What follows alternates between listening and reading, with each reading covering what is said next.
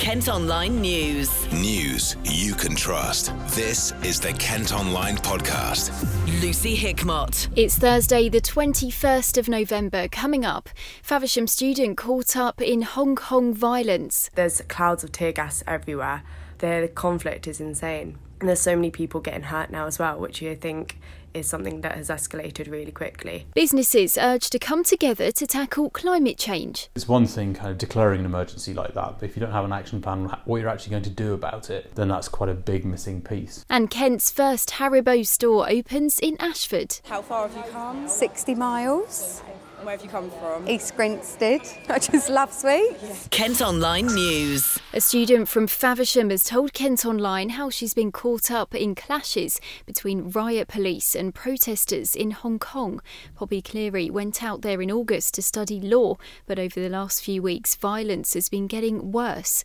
The 20-year-old spoke to me earlier about what she's experienced. It's just shocking how quickly it's all escalated. So when I arrived here in August, the protests had started, but they were all very peaceful. And I'd seen peaceful ones across my university and in the mall next to my university. And then I woke up on Monday morning expecting to go to a 10 a.m. lecture. And within 3 or 4 days, the entire semester had been cancelled. 2020 is really uncertain. And half the students of my university have actually left and gone home. And you mentioned how quickly this has all escalated. What have you seen in the streets happening between, obviously, riot police and protesters? Mainly a lot of tear gas. So the biggest thing is that there's clouds of tear gas everywhere, but also something that was specific at the university that I go to here was that the protesters covered the streets for miles around their hub with bricks that they'd pulled up from the pavement in order to try and block the police from even getting near them. And then when the police do arrive, they are all kitted up in riot gear with their tear gas canisters ready to shoot. And it's so intimidating. The conflict is insane. And there's so many people getting hurt now as well, which I think is something that has escalated really quickly. Luckily, I live in an area that's not a direct conflict zone. And after the first few days, so starting from Monday last week, after those first few initial days, I think the shock started to wear off. And so the city started to get up and moving again. So people started to go back to work as normal. The transport system was running almost as normal. And people started to go out and live our lives as we had been before Monday the 11th. I feel fine, and that's why I'm still here, and I feel safe where I live, which is why I've decided to stay. But for most students, it's been too much, and if they haven't been called back by their universities, they decided to leave themselves. I'm happy to stay because I think as long as my university is still giving us work that we can submit and is still running in 2020, then I think I'll be capable of completing my year here, which is what I planned and is what I want to try and do until I'm almost forced not to.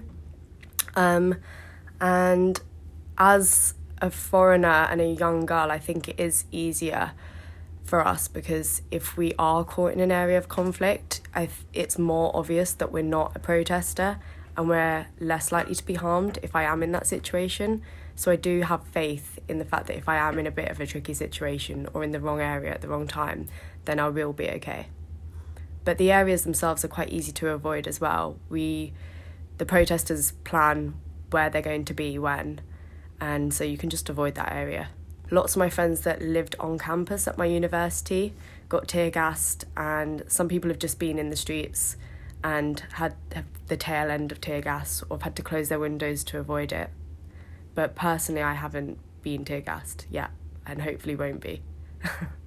Have they told you what it was like at all? A few of them that did get caught up in it managed to leave quite quickly, but I think what really struck with some of them is the fact that they were getting tear gassed in public areas. So I had one friend that was in the mall when they were tear gassed, and there were just normal civilians walking around the mall with no way out, and children crying and being affected. and things like that. So it's not even aimed at protesters anymore. The police will tear gas any area that might have a protester in. And you mentioned in your email to us that a lot of what's going on seems like it's not even real, like it's from a film. Yeah, completely, especially my university. So I go to City University, and as I mentioned, it was a hub for the protesters. They kind of set up a fort there. They barricaded all of the exits, pulled down vending machines and gym equipment. As I mentioned, they pulled up the bricks from the pavement, and they turned each hall of the student residence into a different station. So one station was petrol bomb making, one was first aid, one was food, and one was clothes. And they had so many supplies because they got locals to donate to them. And they were so prepared. It's kind of admirable how ready they were and how dedicated they are. And it's hard for us to imagine, obviously, here in the UK, what it's actually like. But what is it like to have that going on in the city you're living? It's quite surreal, for sure. I didn't expect it to escalate this much. I don't think anybody expected it to escalate this much. Otherwise, as a student, we wouldn't have been allowed to come here in the first place. It's just such a shame, really, because I think for me and all of my friends and all the other students that I know, we settled in so quickly here, and we completely see Hong Kong as our second home. So it's really sad to see not only so many people having to leave, but also what has happened and how the authorities are treating their own citizens is really sad. And what's been going on the last few days, and do you feel like there's any way this can be resolved? Well, all we know from the last few days is that the focus has been on University, but apart from that, it seems to have calmed down in other areas, as far as we know out here. And as I said, after the first few days last week, people have seemed to pick up and go about their normal lives more. So apart from the concerns about PolyU and the students that were trapped in there, and seeing some of the escapes that they planned, like crawling through the sewers, or the students that abseiled down the bridge and had motorbikes at the bottom ready for them, that's all we've been focused on, really, and what we've seen. My university, so the University of Liverpool, definitely want me to come home just to guarantee my safety, and want me to transfer to a different university somewhere else in the world for semester B, so that my studies aren't affected. But for me, I'm less concerned about that. I want to stick it out here as long as I can. The thing that would make me up and leave is if the situation escalated any more than it has done, and if I thought my safety was actually threatened, because as I've said, at the moment I feel personally completely safe. So if that was to change, I would leave. And yeah, I'm just following guidance from my university. If they categorically say I have to leave, I will. And if the Foreign and Commonwealth Office change the security status, then I've also agreed to leave at that point. Or, well, I'd have no choice to leave at that point. So they would be the things that would make me pack up. And I imagine when you decided to go out to Hong Kong and do your studies out there, this is something you must never have imagined could have happened, and it's hard to believe this is going on in a civilised country like Hong Kong, isn't it? Yeah, it's completely almost unbelievable. When I chose Hong Kong, I just wanted an Asian city. I wanted something different with a different culture, and the protests were ongoing when I flew out here, but the most it got to was airport sit-ins at that point, and I just thought that was all rather exciting. I study law, so it's all very interesting to me. And I was just thinking about it from a sort of human rights and young person perspective. So I didn't see it escalating to this or getting this bad at all. That's nothing that you think about when you're thinking about your year abroad or exchange programme. I've seen riot police. They've been at quite a few different MTR stations or in malls or around the city for quite a while now. I've never seen them specifically acting, and I've never seen them, shooting tear gas or anything, but we've definitely seen big groups of them kind of just stationed and waiting for something to happen, and they're so intimidating. I mean, they dress in head-to-toe riot gear, helmets, shields, bulletproof vests, etc. And so when you're just trying to do your commute to uni each morning and you walk past a big group of them at the station, it's not exactly the most hopeful sight. The main thing in my head is that awareness is just raised, because this is obviously a really important fight. The protests are for a very good reason, and so it's a shame that it's taken this long to for the rest of the world to find out about it. On my end of things, I've had lots of people obviously message me to make sure I'm safe and okay and what I'm planning on doing, but I've had to explain to so many people what is even going on, and all they know is what I've been posting on social media or that I've been personally telling them. There doesn't seem to be that much explanation going on, which is a shame and quite disappointing, actually. Kent Online reports. A man's been taken to a London hospital with serious injuries following a crash on the Isle of Sheppey. Emergency crews, including the air ambulance, were called after 3 vehicles collided on Lower Road in Minster just after 4 yesterday afternoon. The road was shut for several hours, causing long delays in the area. 8 in 10 women in Medway are having to wait longer than 3 weeks to get the results of their smear test. Official stats show across the whole county, just over 100,000 people went to a cervical screening appointment last year. In Kent, almost 2/3 of women waited more than 3 weeks to find out if there was a problem. A drug dealer's been jailed after a police dog found heroin and crack cocaine in the air vents of a car in Dover. 60 wraps of the Class A substances were discovered by Cocker Spaniel Charlie when officers stopped the vehicle in September. The 23-year-old driver, who's from Croydon, has been sentenced to almost 8 years in prison. Kent Online News. There's been a huge rise in the number of catalytic converters being stolen from cars in Kent. More than 200 vehicles have been targeted in the year to the end of October, up from just 51 in the whole of 2018 and 25 the previous year. Over a quarter of the thefts have happened in Dartford. A driver's been pulled over by police near Greenhithe and tested positive for cocaine and cannabis less than a day after passing his driving test. He was stopped not far from Bluewater last night and failed a roadside drug swipe. Officers say he was also driving without insurance after getting his licence just the previous day. There's anger from parents after it was announced children at some Catholic schools will no longer be allowed to sit the Kent test. The decision's been made by the Archbishop of Southwark, whose diocese covers the county. He doesn't want religious primaries to promote non-Catholic schools. Mums and dads say their youngsters are being discriminated against as they won't be able to go to grammar schools. Kent wildlife experts have explained how every time we click on something like a music video, we're contributing to the climate emergency. When Despacito became the first to hit 5 billion views, it was revealed that burned as much energy as 40,000 US homes over a year. Now companies in the county are being urged to join forces to see how they can start to combat the issue. It's being led by the Kent Wildlife Trust. Evan Bowen-Jones is their chief exec. Wilder Kent is trying to get across the fact that if we have more better quality habitat, we will inevitably have more wildlife, and that if we work in stronger partnerships across different sectors in the county, then we will be able to have a much larger area of land which is better for wildlife. So it's the idea, simply put, that we can have a wilder county and we will get multiple benefits from it from a human perspective.